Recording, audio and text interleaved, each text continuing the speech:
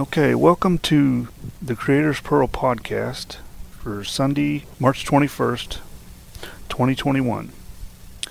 We're going to have a special message on this podcast. We're going to play a message from our pastor in Goshen, Indiana, Larry Troyer. And it's on something we've discussed or introduced before on the Creator's Pearl. It's concerning the seven eyes of God, or the seven spirits of God, and how that is vital to have in order to communicate with our Creator. I think we need to list the seven eyes. So the seven eyes, or the seven spirits, or the seven candlesticks, those are always, it's listed, is wisdom, understanding, knowledge, might, spirit of counsel, fear of the Lord, and the anointing. Yes. We may find that we have a gap between us and God, where we're not hearing God and we think God's not hearing us. And there's an interruption in communication, direct communication. Well, the seven eyes are here to give us that communication, to restore that back to how God originally intended for it to be, and how Jesus came back to restore this. And the seven eyes is to have a true relationship, a spirit and truth relationship with the Father. All right, well, here we go. Without further ado, here's the message from Pastor Larry Troyer on the seven eyes of God. We have prophets in the Old Testament said, the Lord said, "Who shall I send?" And the man of God said, "Here I am, send me." So he was greatly increased beyond what he was called to be. And there's no limit on God. When he wants it, it's whomever the Spirit of the Lord rests upon. And see, the first thing in the first church, and the first sign of having the release of the seven eyes or seven spirits of God upon you is love. And so the Spirit of the Lord is love. And we've got to look at it in that way. And when we do, we can go through almost anything, because on the other side, Paul says it's rough going through it. But once you get on the other side, you're a new creation. Every time you go through something, the more severe it is, the more apt you are to stay in that place where God called you, because it's safe. And that enters into the fear of the Lord then. What I want to do this morning is twofold. One is to go over all the things about the seven eyes again, adding some things. And also, I have talked about the seven eyes of God, but I've never told the people that read the newspaper what the seven eyes of God really are and how they function. It's time now to let them know what the seven eyes really are and the availability of it, and to gauge where they're at with that in being able to communicate with God. And so in John 4, verse 23, let's start with 21. "Woman, believe me, the hour cometh when ye shall neither in this mountain nor yet at Jerusalem worship the Father. Ye worship, ye know not what. We know what we worship, for salvation is of the Jews. But the hour cometh, and now is, when the true worshipers shall worship the Father in spirit and in truth. For the Father seeks such to worship him." All right? God wants us to worship in the Spirit. And to worship in the Spirit means that you're able to connect to the spiritual world. Now, there's two spiritual worlds: the spirit world of Satan and the spirit world of the kingdom of God. And it's not hard to tell the difference once you understand it, but before that, it is difficult to understand. The biggest differences is that when you are born again, there's no condemnation that can come on you as long as you have faith in the living God and it lives in you. Where Satan will condemn and accuse. Probably the very first signs of anything is those that continue accusation are in the kingdom of Satan. And that's rampant in the world today. Nobody wants to take responsibility. They just want what's what is theirs, that they have a right to have. But in the kingdom of God, the only rights you have is what God gives you. And He gives it to you according to your works. If your works are following Satan, you won't get any from heaven. But if you die to the things of the world and then yield to the Spirit of the living God, then there is no limit to what you can do in Christ. I can do all things, Paul said, for those that are in Christ Jesus. And so the first thing that happens here in 23 is that we are to worship the Lord in the Spirit. And you can't worship in the Spirit thinking of doing the next thing Monday morning, what you're going to do when you get up. You're to set that aside, because that is a driving force in you if you can't set it aside. And I know it's hard sometimes. It's not easy. But that's why we're under grace. And then the other thing is truth. He's looking for true worshipers. Those are two qualifications you need to truly worship God. Because in verse 24, God is a spirit, and they that worship Him must worship in spirit and in truth. Must. What does that mean? You haven't got any other choice. No other way. God is a spirit, and they that worship Him must worship Him in spirit and in truth. And then all of a sudden the woman becomes religious. Anyway, we'll let the rest of that rest there. And then in chapter 14, John 14, 26. All right, I'm giving you two of the things that you need to do to touch God and to hear Him.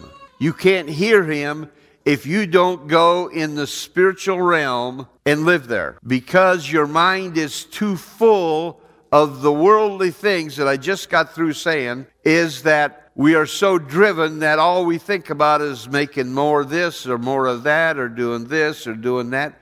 And we lose the ability to hear God's voice if we don't worship in spirit and in truth. Then in verse 26 of John 14, but the Comforter, which is the Holy Spirit or the Holy Ghost, whom the Father will send in my name, He shall teach you all things. All right? He's going to teach you all things. He's a teacher.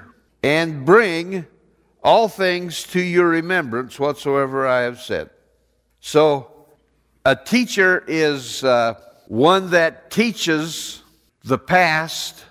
He can't teach you the future like he can the past.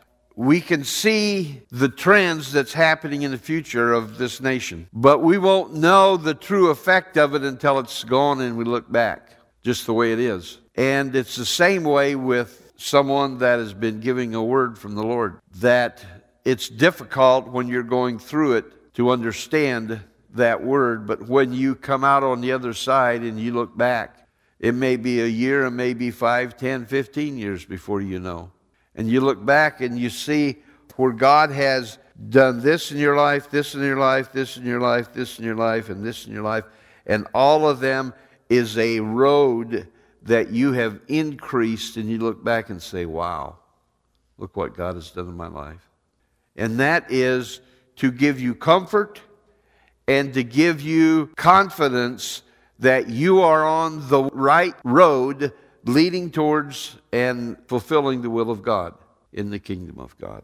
And then in chapter 16, starting with verse 7, nevertheless, I tell you the truth, it is expedient for you that I go away. For if I go not away, the Comforter will not come unto you. But if I depart, I will send him unto you. Now, the Holy Spirit is the Comforter, in that He will show you where you're at, and He will lead you to where you need to go. And when that takes place, there's great comfort in you, because you're not fighting God, but that you are in the will of God. And that is making peace with God. It's very important that you make peace with God, because if He's not happy with you, you're in danger of not being forever with Him. There's people I would never want to be around again. I met people. Everybody has. All right? Then in 13, verse 13, howbeit when he, the Spirit of truth, is come, he will guide you into all truth. Now, people that won't accept truth cannot be led by the Holy Spirit in truth. You have to come to a place that you want to come out of the world and live in the Spirit with Christ, and also then let Him teach you truth that you might truly be comforted. There is no rest in lies. There is no rest in the kingdom of Satan. They're tormented every morning they get up. But the Spirit of truth will comfort you, and He will guide you into all truth. For He shall not speak of Himself, but whatsoever He shall hear, that shall He speak, and He will show you things to come. All right? Every person in here has the opportunity that if you are worshiping Him in spirit and in truth, at some point He will show you of things to come that He's going to use you for. It may not be totally clear, but it's enough to know that you're going into a good and new place in God. He shall glorify me, for He shall receive of mine and show it to you. There is a huge verse there. The Holy Spirit is going to glorify Jesus, because He's going to take the things that the Father gave Jesus, He's going to give them to you.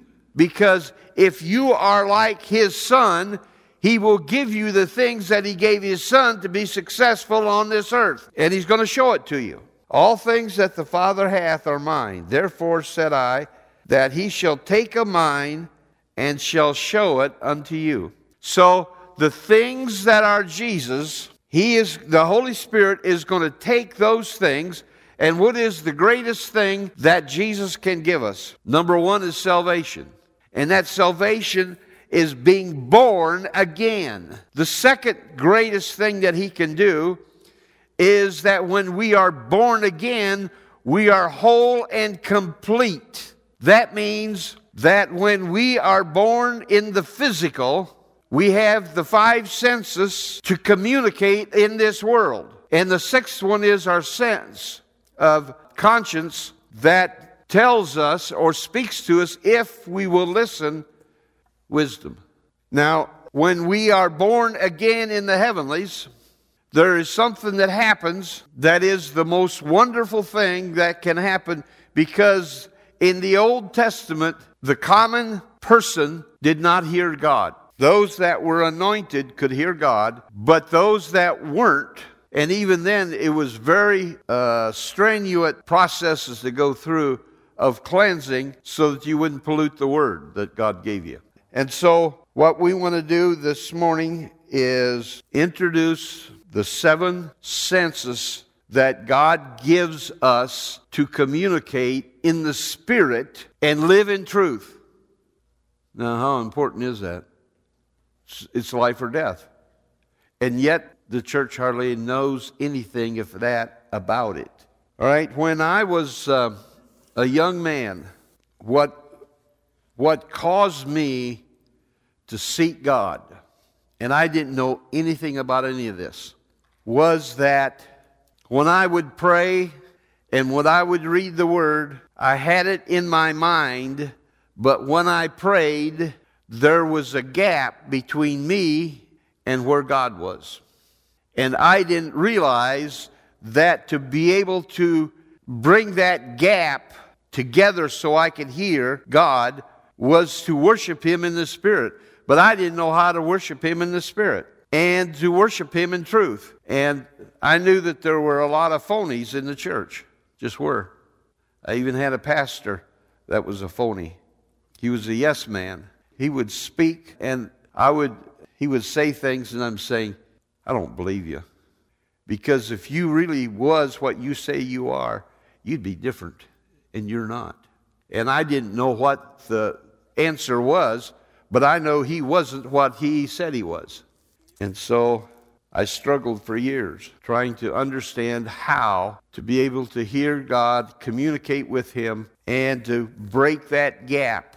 But if I would have really understood that verse where he says, that gap where I know how to fellowship with God, and the only way I can do it is to go into the spiritual realm of God's kingdom, not Satan's kingdom, not in all kinds of hokey-pokey stuff, but to know the living God that created all things and will exist forever, and that I would be invited to live with him forever if I would worship him in spirit and in truth. And as I sought and I cried out, the Lord began to take me through a process of being destroyed with the desires of this world.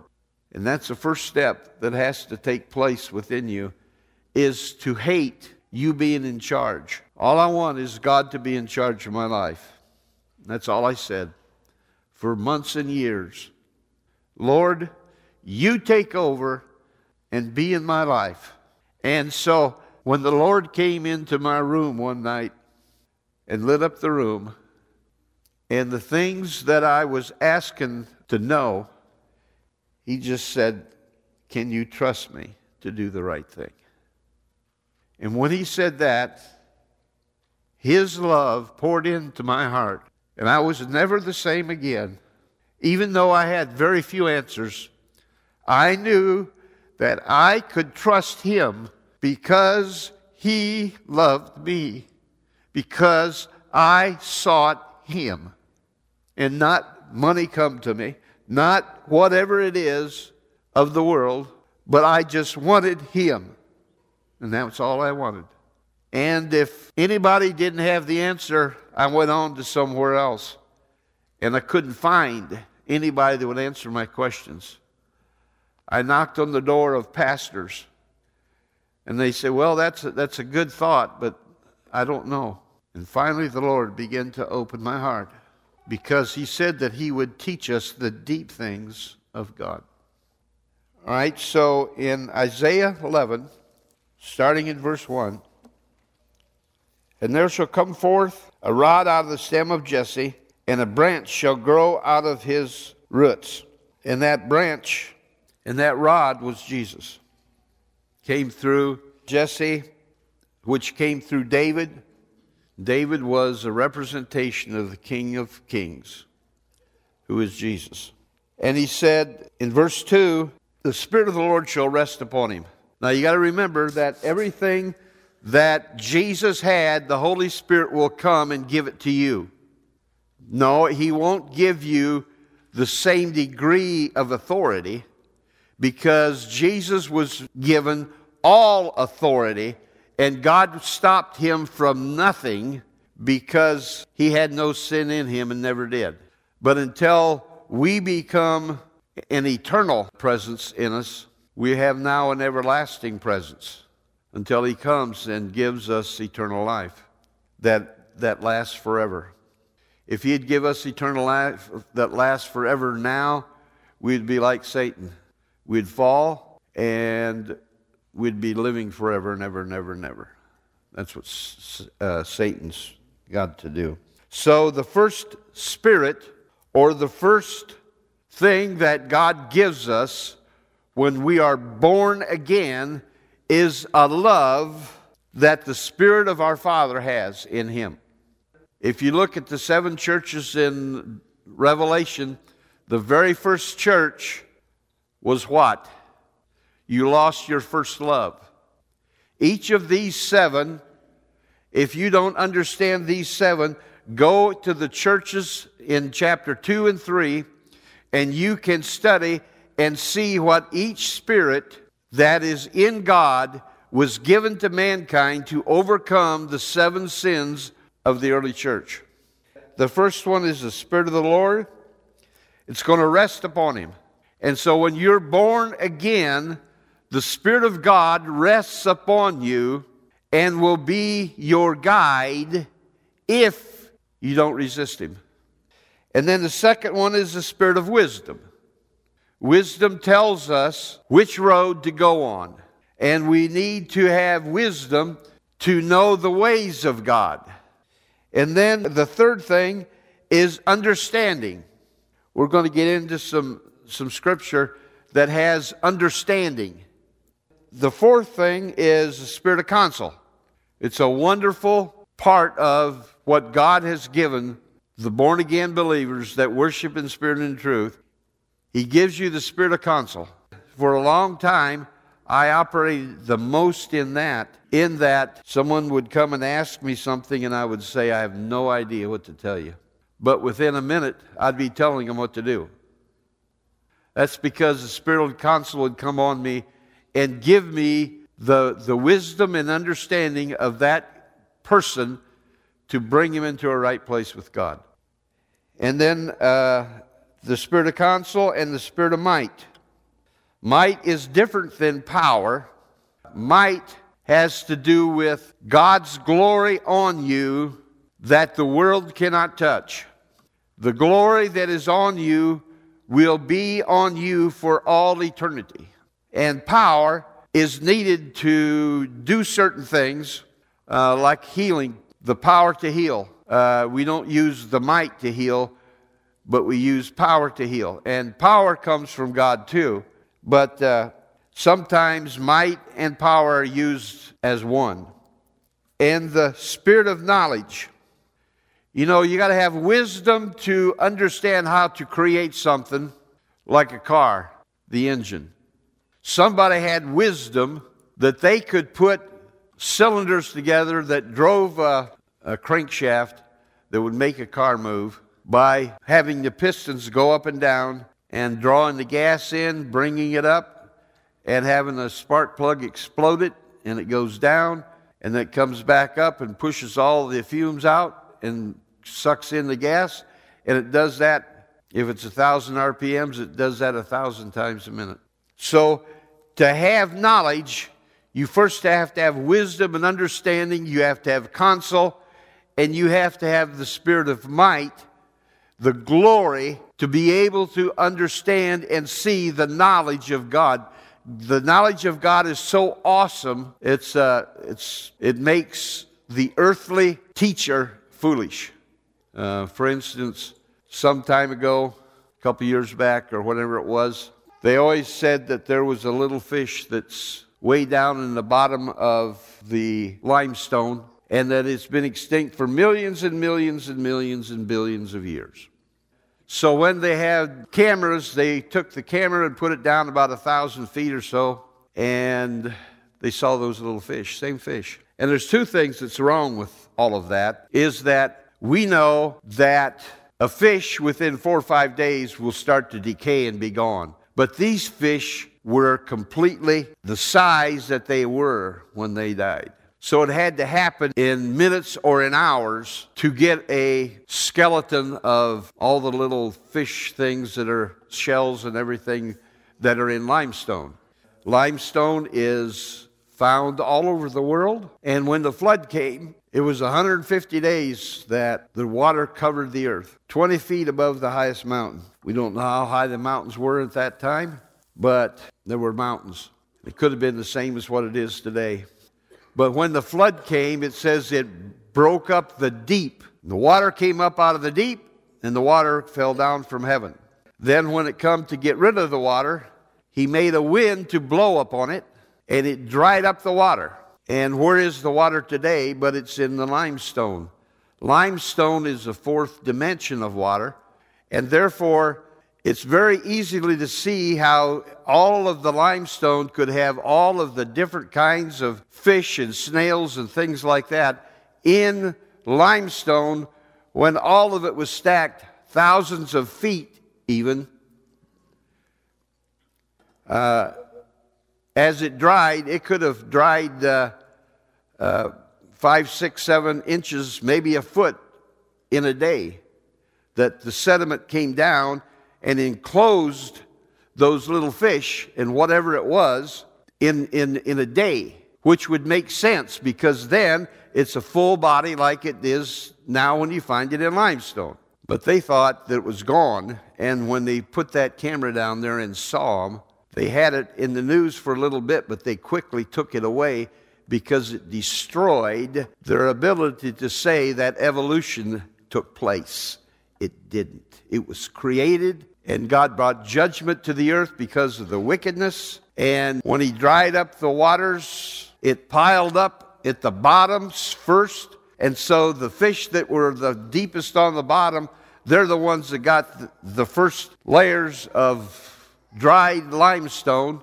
And if you look today, when you're driving down the road where a road goes through a limestone hill, and there's all different colors there. What is that? It's the different ways that the winds blew and all the dirt. If it was red dirt, they had red limestone. If it was white, they had white limestone. If they had gray, it was gray soil that came from it. And it didn't happen in millions of years. It happened in 150 days. Now, where was I at? Let's start looking now at Hebrews chapter 5, verse 14. Let's go with 13. Here Paul talks about, I believe Paul wrote Hebrews, or one of his helpers. Verse 13, for everyone that uses milk is unskillful in the word of righteousness, for he is a baby. All right?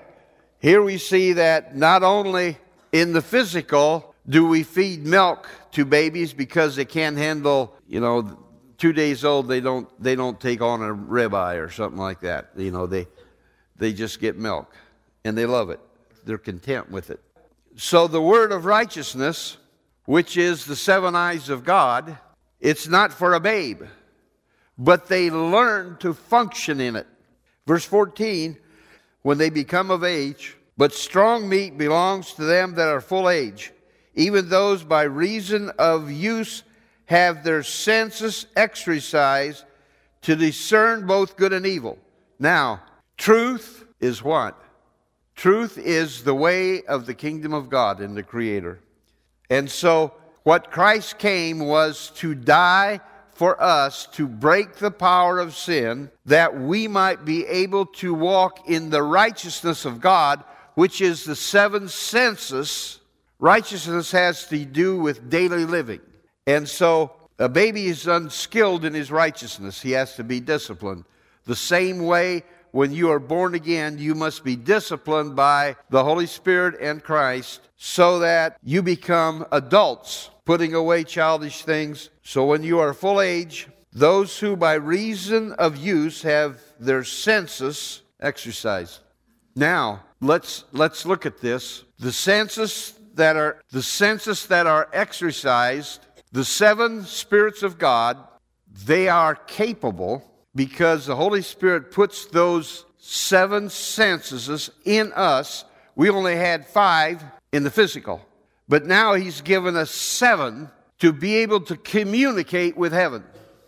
And when God started to open this up to me, then it began to change so that I could go from speaking and praying and lifting that up to God and understanding Him and He understanding me, because we fellowship out of the 7 senses of the kingdom of God and not the kingdom of man. That's why God's ways are not man's ways and man's ways are not God's ways. Therefore, what God says, let every man be a liar, but God be exalted, because He is truth.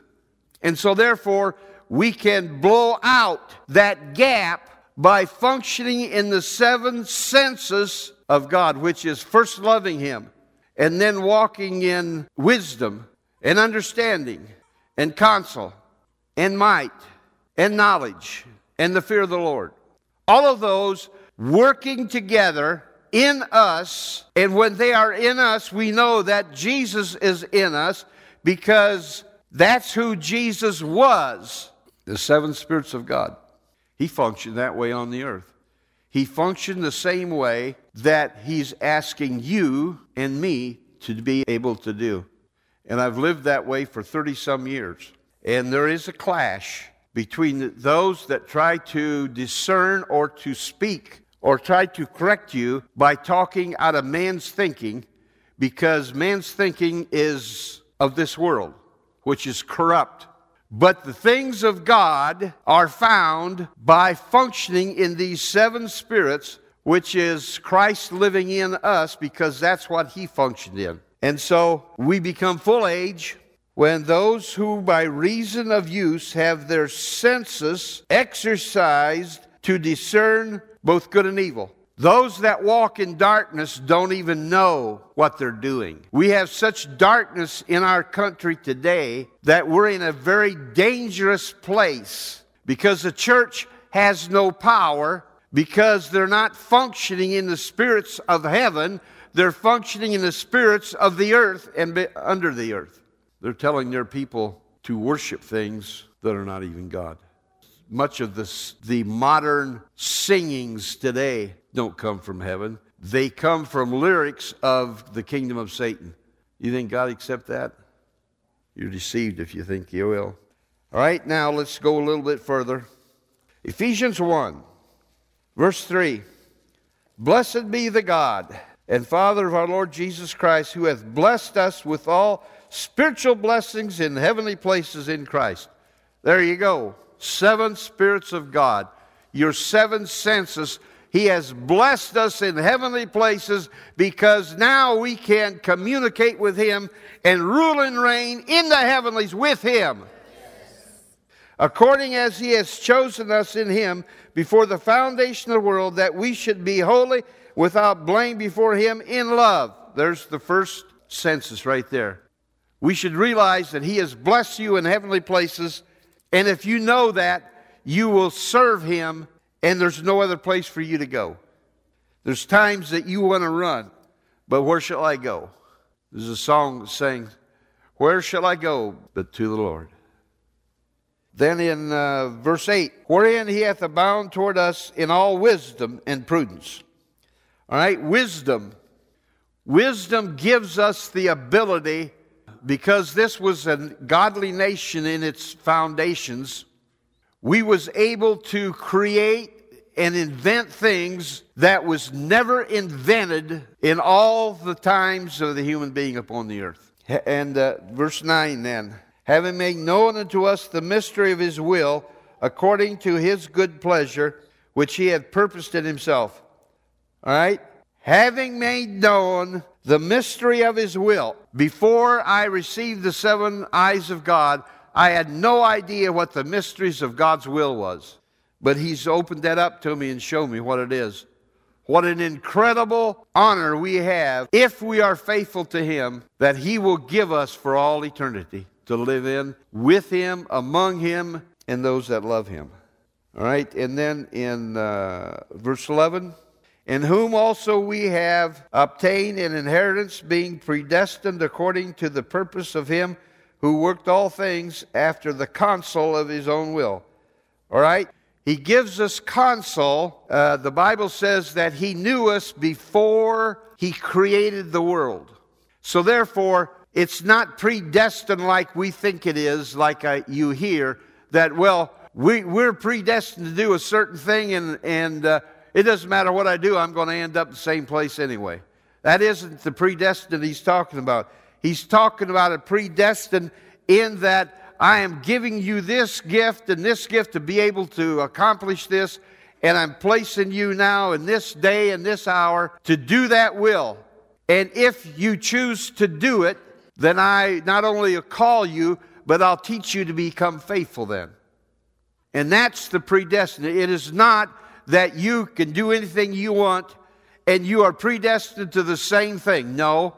I was predestined for a call, but I went beyond my predestination because I was willing to do what other people weren't willing to do. And God looks for someone that He can rest His word on and accomplish His word before it goes back to the Father. It says in Isaiah that His word is going to go forth, and it will not return to Him void, but it'll accomplish the purpose in which it was sent.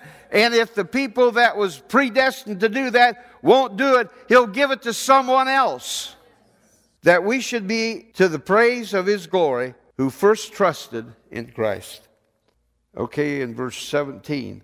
That the God of our Lord Jesus Christ, the Father of glory, may give unto you the spirit of wisdom and revelation in knowledge of Him. The eyes of your understanding be enlightened, that you may know what is the hope of His calling, and that the riches of the glory of his inheritance in the saints.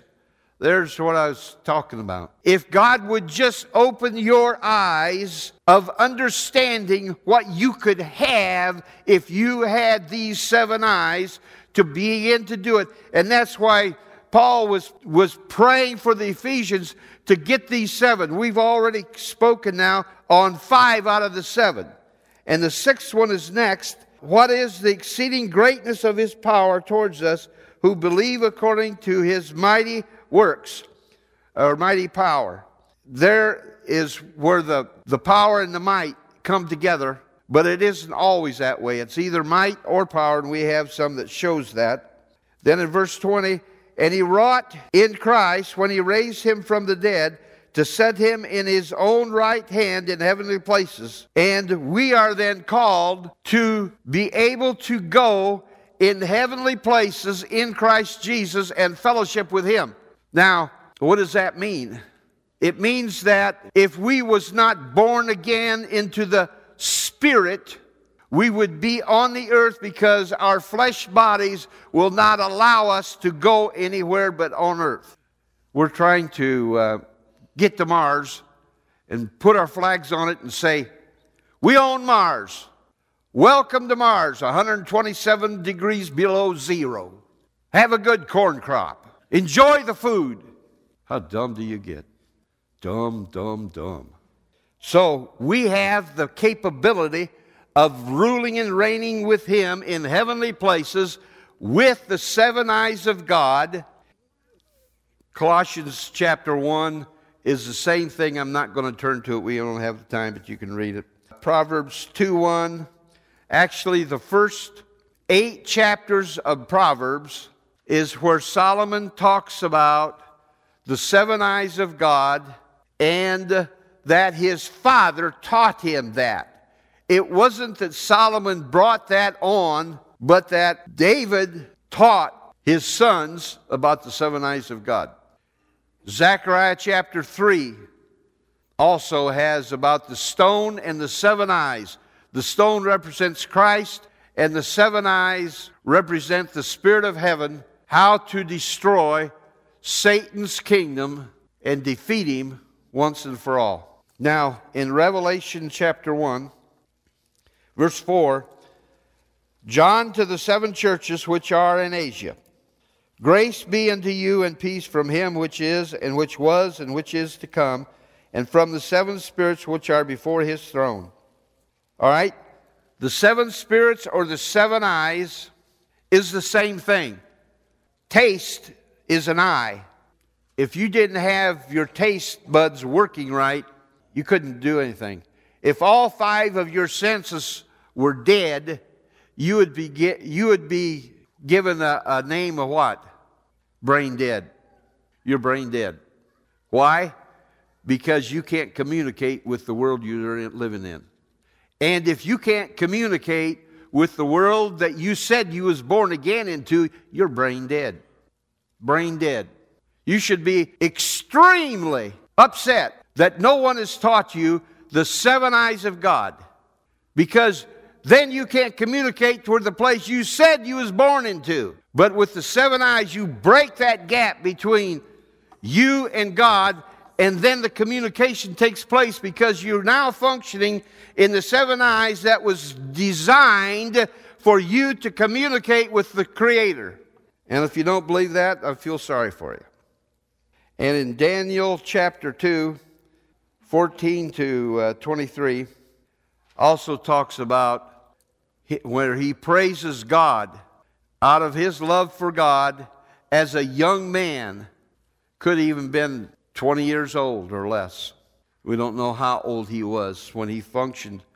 But as soon as he was given common food and not the food of the kings, God gave him the eyes of God. And he communicated from that point on. And Nebuchadnezzar had to stand up after 7 years of eating grass out in the wilderness and said, there's no God like Daniel's God. He can do what he wants to. Then in chapter 4 of Revelation, verse 5.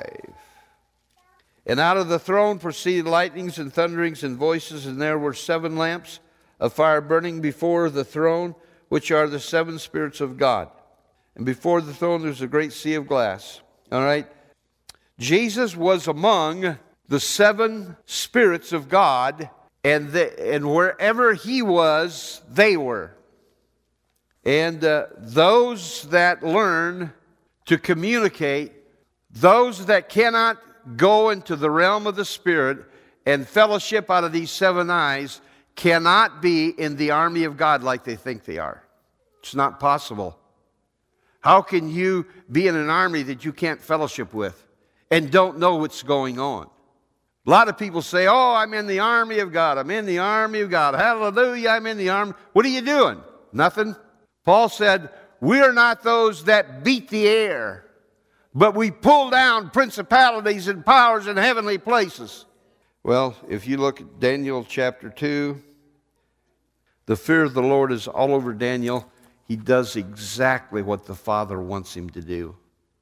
To as many as understand the census of the born-again believer, the wealth that is there, because there are so few people that go into the heavenlies in the kingdom of God, not the kingdom of Satan. There's a lot of witches and everything else that are in the spirit realm, but they're in the kingdom of Satan. They're not in heavenly places in Christ Jesus, who created all things and made it. And it's Satan that tries to make you believe that we just evolved. Churches believe that they just evolved. Then where's their creator? Where's their salvation then?